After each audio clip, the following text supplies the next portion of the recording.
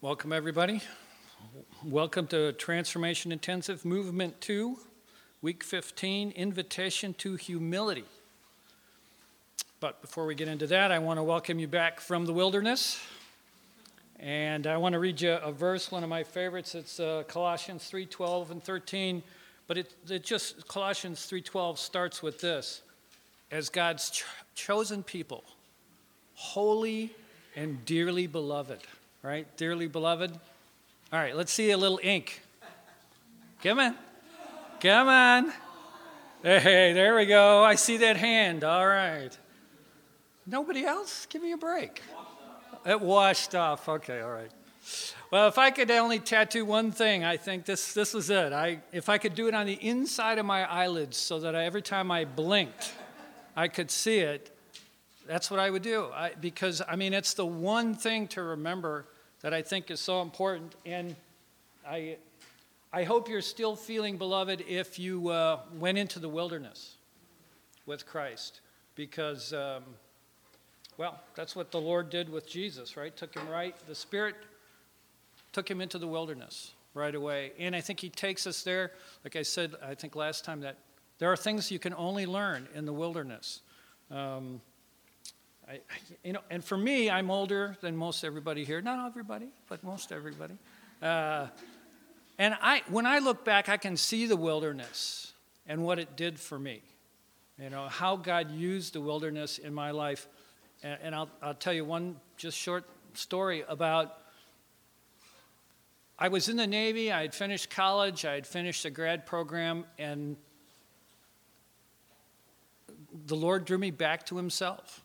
Right, I was a physics major in college. I just went off into the deep end, into the atheistic physics world, but he really drew me back to himself powerfully. But when he did that, I was a brand new officer. I had just finished submarine school, and I had 4 years in a submarine ahead of me. I really wanted to go off to, study the Bible and do that sort of thing, and I had this obligation, and I was very upset about it. So I went to submarine school, was pretty unmotivated, and then reported to my submarine, and I got to spend the next 4 years locked in a steel tube with about 100 other guys who were not exactly saints, I will say this too. But, looking back, I can see it now. The Lord really met me there. I took my Bible with me. I was very active got into the Navigators, and I was doing Bible studies. And, I had this, you don't take that much stuff with you when you go, but I had this fairly large Bible, and there's no privacy, right?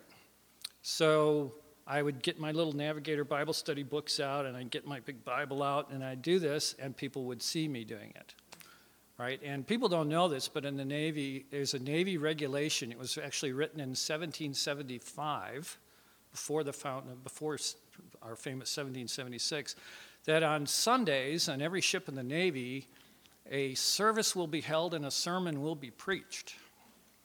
And, it's pretty hard when you don't have a chaplain, right?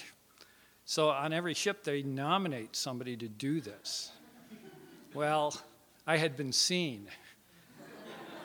And every time we would go get underway, there was a collateral duty list that would come out, and ship's lay leader was one of the collateral duties, and I came up on the list, and it said, Ridgway, ship's lay leader. That means you have to lead services on Sunday.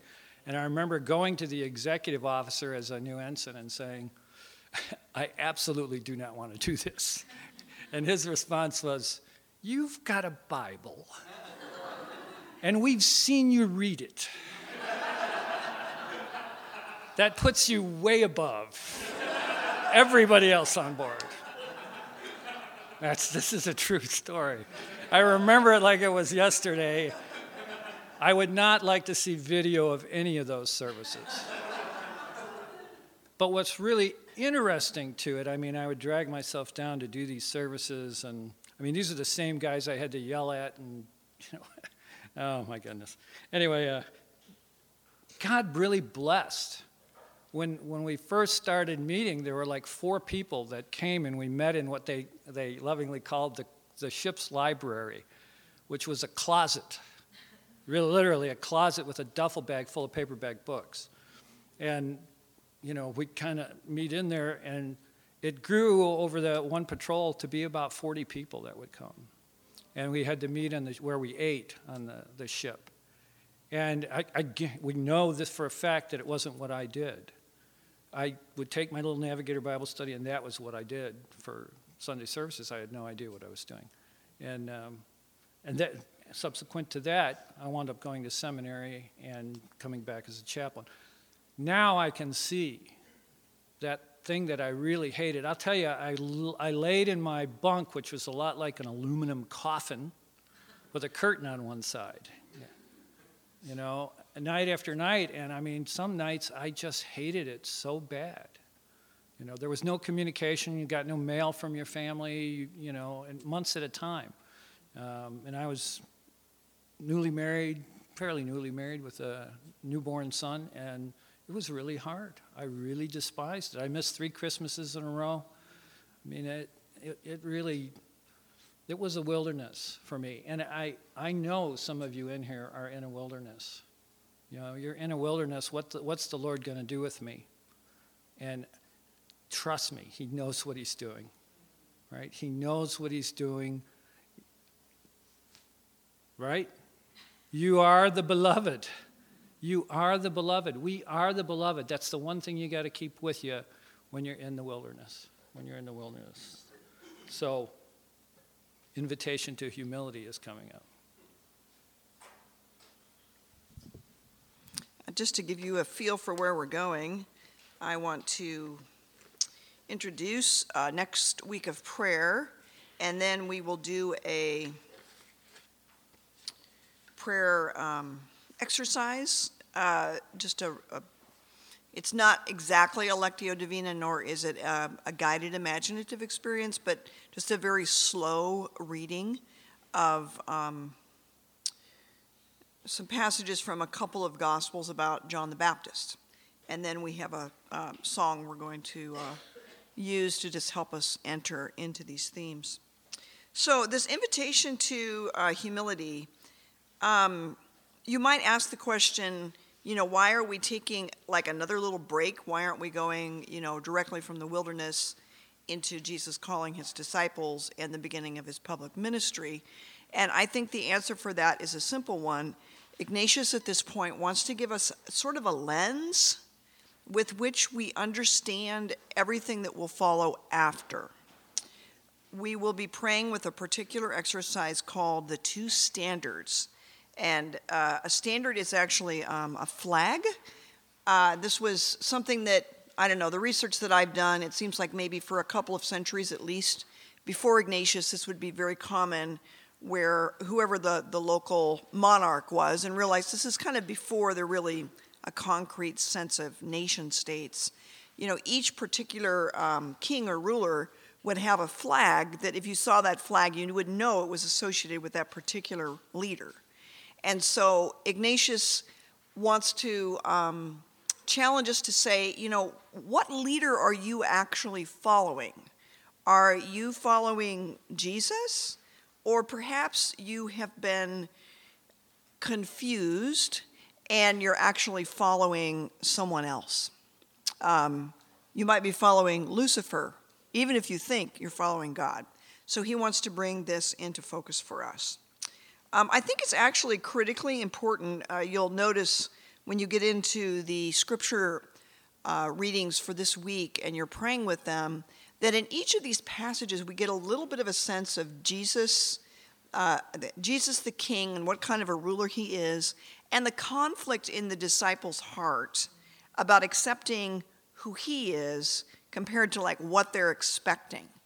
And of course, the most tragic example of this is Judas.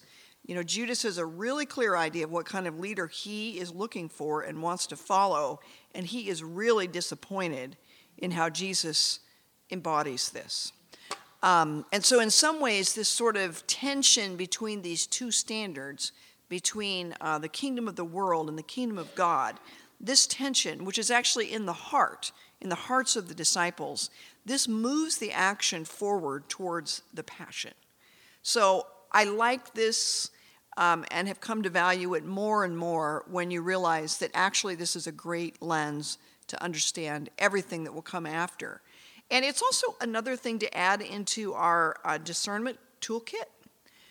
Sometimes when we are faced with a decision and we get a little more clarity, like, is this like something that that Jesus would do? You know, the old thing in the 90s, you know, what would Jesus do? This takes it to a little bit different nuance, where you might actually choose the way of humility over the way of pride and accomplishment. Like if you had two things hanging in the balance and they both seemed pretty good, you might actually choose the way of humility because this is the way of Christ. So I hope it also adds to your confidence in your discernment. All right, let me introduce the meditation on the two standards to you. And you see the flags there. Have you been looking at those flags, right? So those are very different. Obviously this is like medieval times fair or something like that. This is not a historical recreation. But you do see just this sense of like different people carrying different flags and, you know, whose team are you on, so to speak. Ignatius actually paints a picture for us in his imagination, and in your article section you actually have the text of the Ignatian exercises, and you'll see that he brings a lot of vivid imagery around this, where he almost sees like two leaders on the battlefield, you know, one being the devil, who's the enemy of the human nature, and one being Christ our Lord. And this imagery, unless you're really into like medieval stuff, you know, like huge Lord of the Rings fan, maybe you've studied all the armor or something like that. Like, if that's you and you love that kind of thing, this image might really speak to you, but it won't. And that's okay, because this is not meant to be an imaginative prayer exercise. He's not asking you to, like, you know, close your eyes and imagine this, you know, wicked ruler on a horse, you know, with demons swirling around him or something like that. He's not asking you to imagine that. This is what's called a meditation, which means it's a kind of prayerful reflection. So it might be helpful, instead of thinking of, you know, like these two people, of Christ and Satan, what they represent, to think of these as two value systems. And so it's the two value systems that we're looking at. You know, and if you want to attach that to some historical figure that you're like, oh, that person is a little bit like Jesus in the way that he embodies this, or this woman embodies some of the values of Christ. Like, if those historical references help you, use them, but it's not absolutely necessary or helpful. You just want to follow where your meditation takes you. So. Ideally, what we're looking to do is to identify the set of values that we're using as the basis of our personal identity, the basis upon which we evaluate our lives, and then, as I mentioned before, this way that we understand the conflict in the hearts of the disciples in the passages of Scripture that we'll pray with this week. So really, our goal is to make Jesus' value system more fully our own, and this helps us to really grow in courage to choose something that might run counter to the values of the world. So let's look first of all at just these three different values that go along with each, the kingdom of God and the kingdom of this world. In the kingdom of God, there is the idea of spiritual poverty, and I think we've begun already to talk about that. I'll draw this out more. This is in your notes, by the way. So don't feel like you need to start writing all this down. We're on page 90, if you want to turn there. You don't have to. Spiritual freedom and humility. And then in the kingdom of this world, contrasting with that is worldly wealth, worldly honor, and pride. All right. Let's talk a little bit about the first pairing, which is spiritual poverty versus worldly wealth.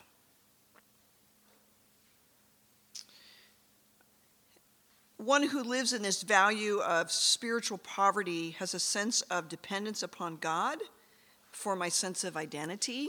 Again, I am the beloved. My sense of security, of esteem, and of love. By contrast, the person who is under the other value system has a dependence on myself for my sense of identity, security, esteem, and love. Sometimes I feel like men and also single moms really feel this powerfully, that, it's really all up to me to see what I can achieve to firm up my security. So it's not, in this way we want to kind of get away from the Jesus and the devil kind of thing, because it's too much of a bifurcation to say like, well, my values are God's values and yours are Satan's. That's not what we're trying to split out here. We're really talking about, do I rely on the Lord for my sense of who I am, or do I rely on myself? That's where the distinction is. A second feature of spiritual poverty is the freedom to sacrifice my wealth and my standard of living for the sake of the gospel. Notice this doesn't say the only way to fulfill spiritual poverty is to sell everything. We have another exercise actually that helps to nuance that a little bit. But it is the freedom, so that we're not afraid to make a sacrifice if that's what God would call us to do. And then by contrast, the person who lives under that value of worldly wealth is actually crippled here by the need for financial security and social status that might determine all of my choices. Occasionally, a person is asked to make a choice that, in the eyes of their peers, is sort of a downward choice. The freedom to make that downward choice, if you want to, is part of spiritual poverty. Third, in spiritual poverty, our personal identity is grounded in the sense of being beloved of God, not in what I achieve. And how huge this is, that it's not about what we do that makes us valuable to God. And then, by contrast, personal identity that's grounded in work performance or in fulfilling a role. No one is immune for this. Just because you're not in the workplace, if you're a mom or a dad that spends most of your time at home with your children, we can become so invested in that role that also becomes our identity. Not being deeply loved by God, but like, what kind of a mom am I? What kind of a dad am I? What kind of a homeowner am I? Our identity can become invested in those. So the final piece here, that I think has been so helpful to me, am I living in spiritual poverty? Usually that's characterized by contentment.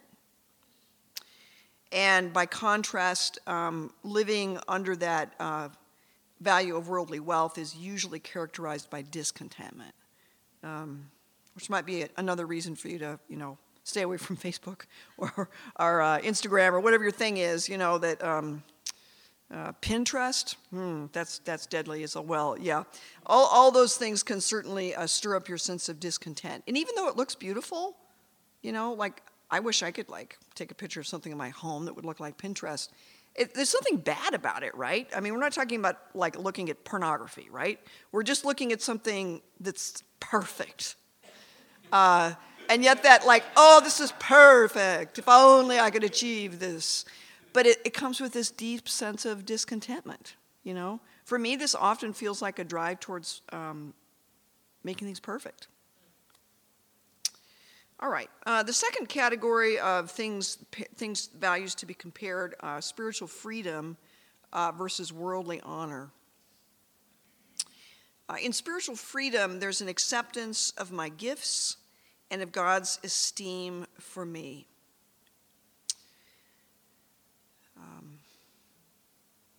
By contrast, when we're under that other value system, we tend to covet the gifts and talents of others.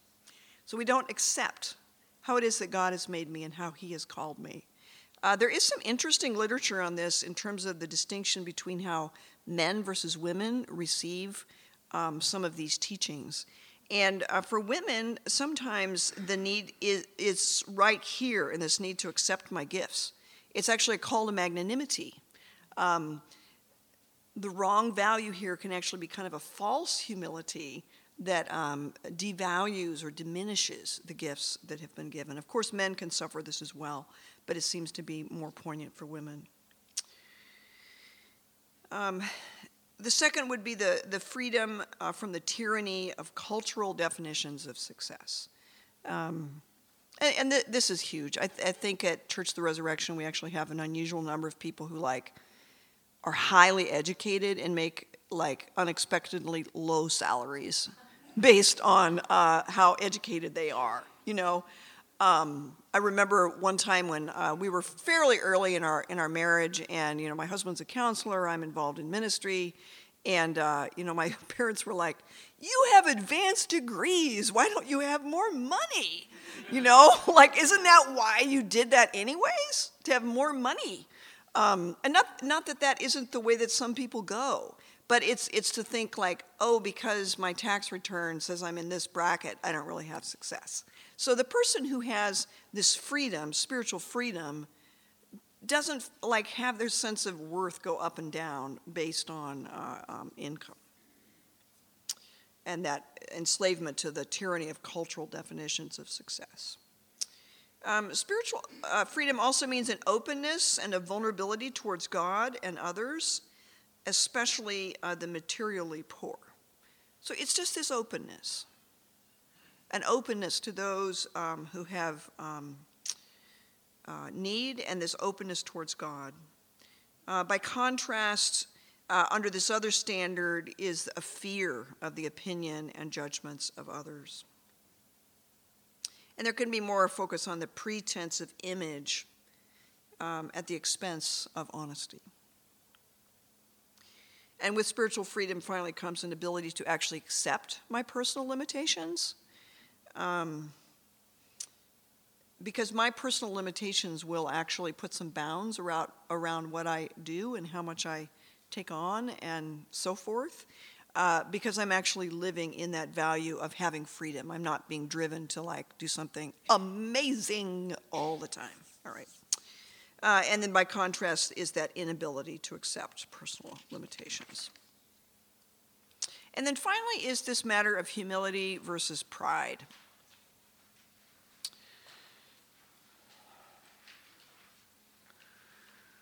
Humility involves a felt sense of dependence upon God versus dependence and reliance upon myself. A conviction that my whole life is a gift from God versus a drive to prove myself in the eyes of God and others.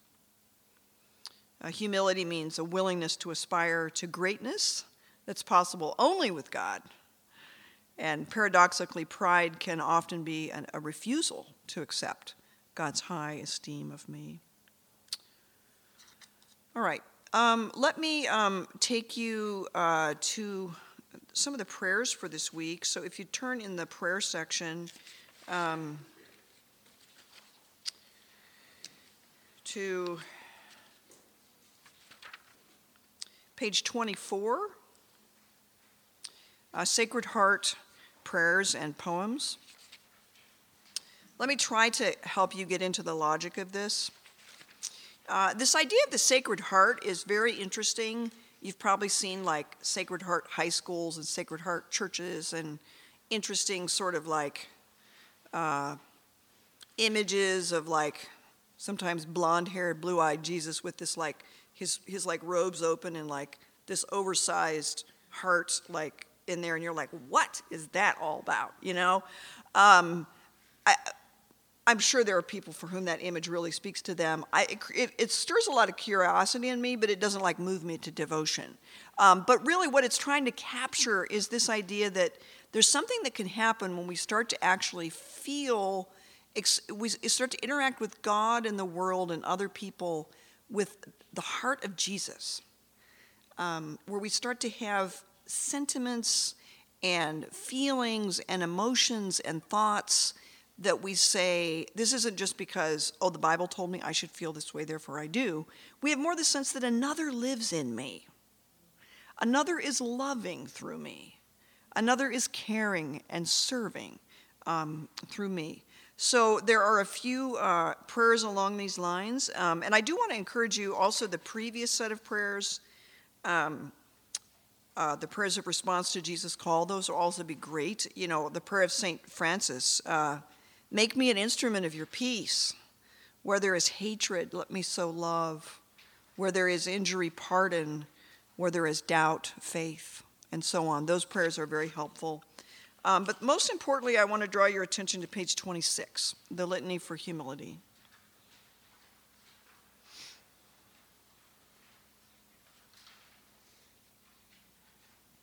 It may take you a while to get comfortable with this, and it is possible that you shouldn't pray this.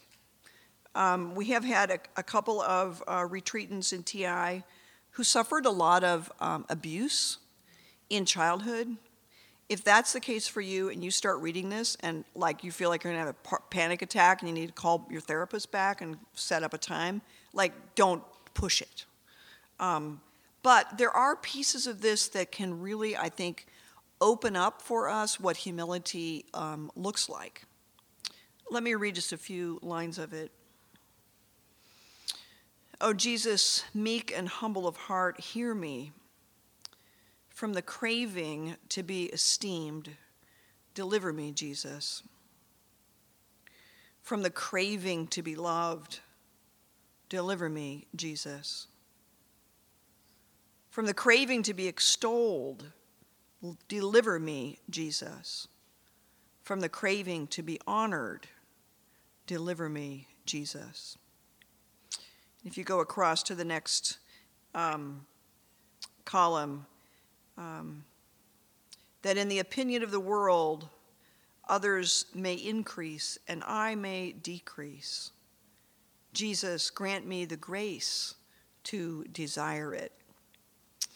I've been thinking about this with the natural kind of diminishment that comes with age. You may have noticed that, I don't know, maybe on the slippery slope, hitting between 40 and 50, you start to notice that there's a lot more focus on people who are younger. And then there's also the more limitations, more diminishment. And it actually can be kind of terrifying. Some people put this off as long as possible. They just don't want to grapple with the sense of diminishment that comes with age. But this is this invitation to say, is it possible that I can diminish in such a way that Christ can increase? Where it's a spiritual movement. Yes, it's an acknowledgement of like, I am aging. There's a certain kind of diminishment. But at the same time, there's this possibility for more of Jesus to be formed in us. It's interesting that that simple phrase, in the opinion of the world, that others may increase, that I may decrease, that little phrase bring any biblical character to mind? Who said, that I would decrease and he might increase? John the Baptist, right? This is John the Baptist's prayer. So that's another thing that we are moving towards this week, is just this openness to humility that the Spirit of God forms in us. This is not us like, I don't know, flagellating ourselves and trying to create some sense of humility. But this is a earnest desire that humility of Christ would be formed in us. All right, so let me invite you just to put things down now. We're going to do a prayerful reflection on John the Baptist.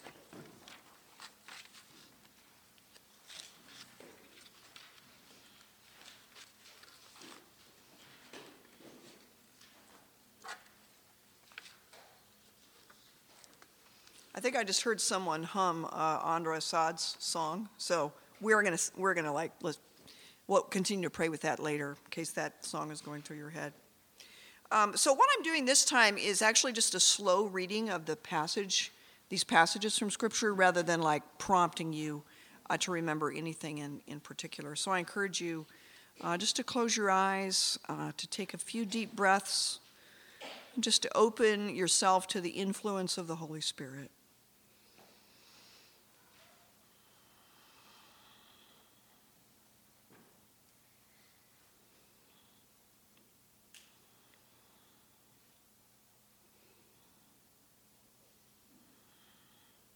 Enter imaginatively into the story.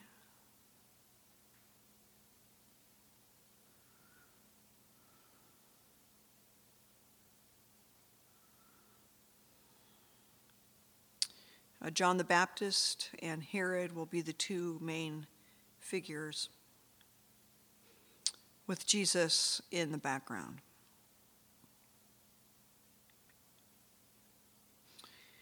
John the Baptist appeared in the desert, proclaiming a baptism of repentance for the forgiveness of sins.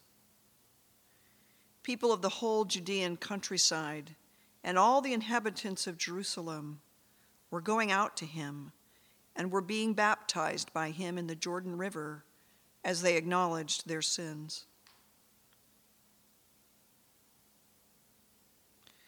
John was clothed in camel's hair, with a leather belt around his waist. He fed on locust and wild honey. And this is what he proclaimed: "One mightier than I is coming after me.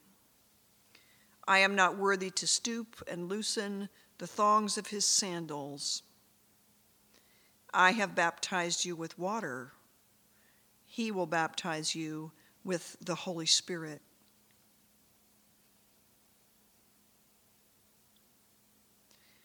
The next day he saw Jesus coming toward him and said, "Behold, the Lamb of God, who takes away the sin of the world."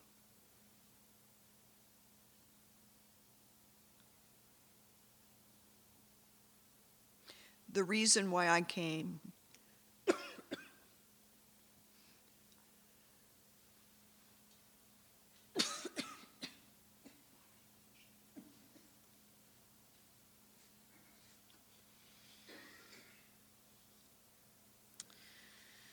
The reason why I came baptizing with water was that he might be made known to Israel. John testified further, saying, "I saw the Spirit come down like a dove from the sky and remain upon him.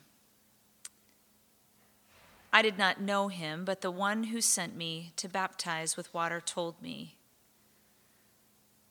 'On whomever you see the Spirit come down and remain, he is the one who will baptize with the Holy Spirit.' Now I have seen and testified that he is the Son of God."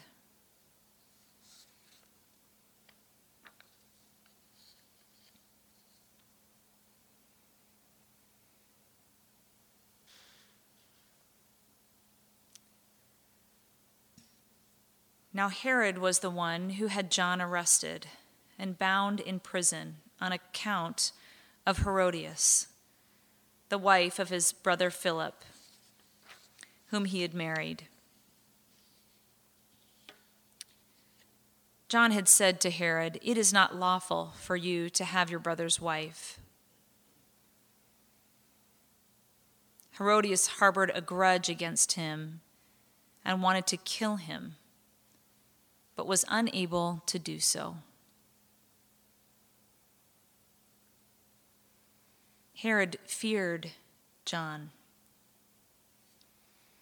knowing him to be a righteous and holy man, and he kept him in custody. When he heard him speak, he was very much perplexed, yet he liked to listen to him.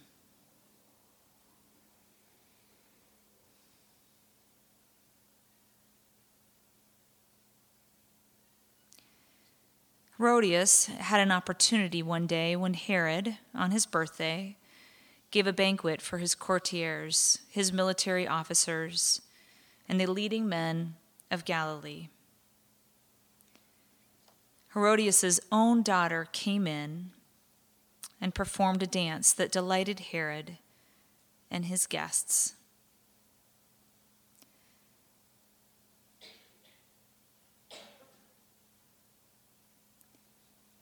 The king said to the girl, "Ask of me whatever you wish, and I will grant it to you."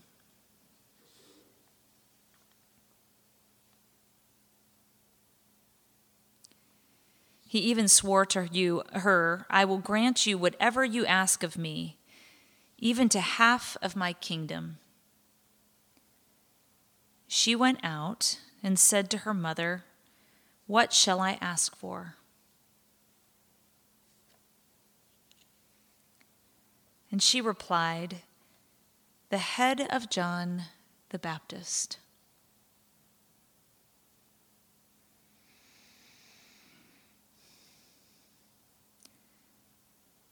Now the girl hurried back to the king's presence and made her request. "I want you to give me at once, on a platter, the head of John the Baptist."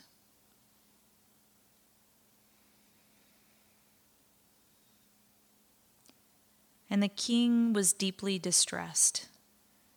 But because of his oaths and the guests, he did not wish to break his word to her.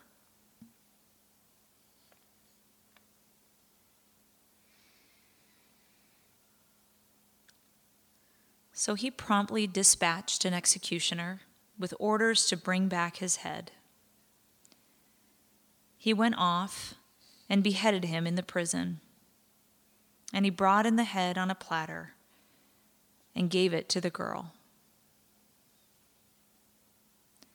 The girl, in turn, gave it to her mother.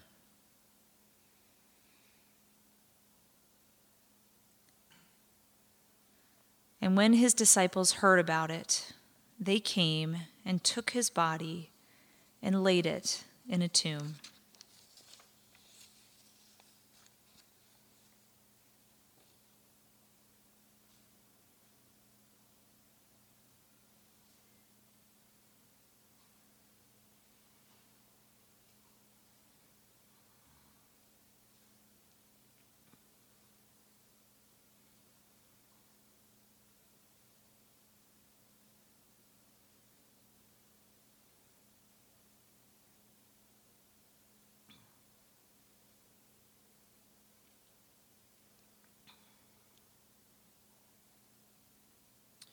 If you wish, I'll give you a minute or two to write anything in your journal that you'd like to remember. Otherwise, you can sit in the silence for about 3 minutes.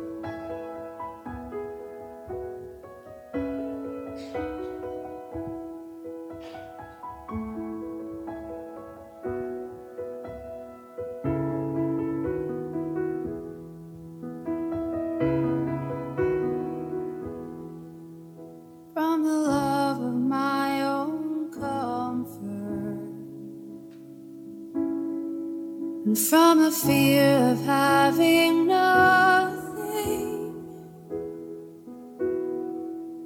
from a life of worldly passions. Deliver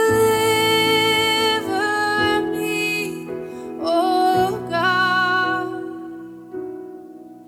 from a need to be understood. Oh, and from the need to be accepted, and from the fear of being lonely. Deliver me, oh God. Deliver me, oh God, and I shall not want, no, I shall not want.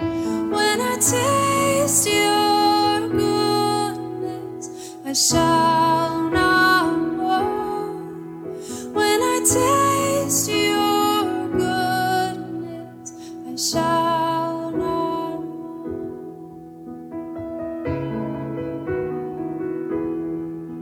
From the fear of serving others, oh, and from the fear of death or trial,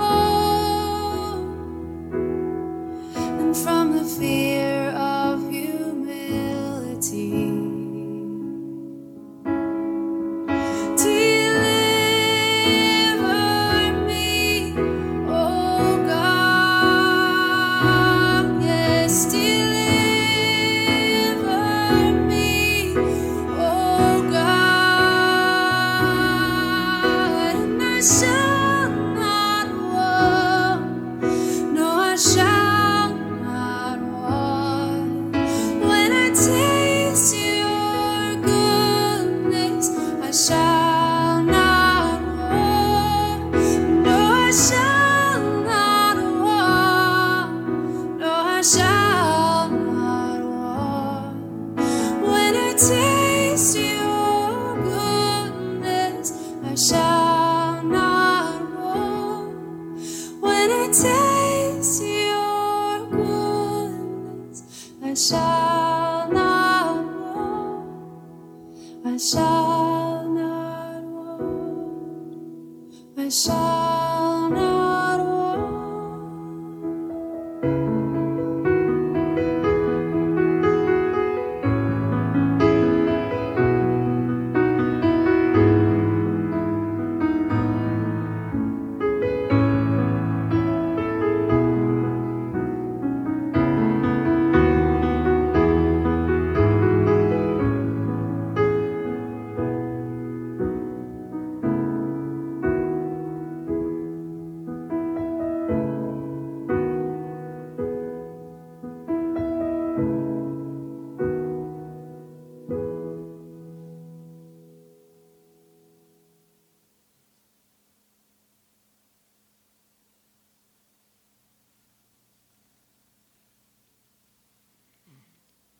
We'll send you the link to that song in case you want to listen to it again this week.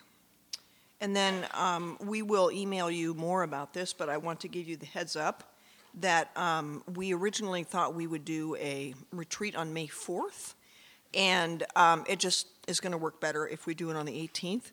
So that particular week, we won't meet on the Tuesday, but then we'll have Saturday together, and it'll be from 9 to 2. So if you can put that on your calendars, and we will, that your lunch will be included. It'll be just a wonderful way to celebrate and to mark the end of our journey together. One little just encouragement for you with relation to your prayer time. Even if you find you can only give it like 25 minutes, try to do it every day, or at least 5 times a week. When this retreat is given in a 30-day format, basically you would have 5 prayer periods a day. So we have 30 weeks, which means you want about 5 prayer periods per week that help us to keep this together.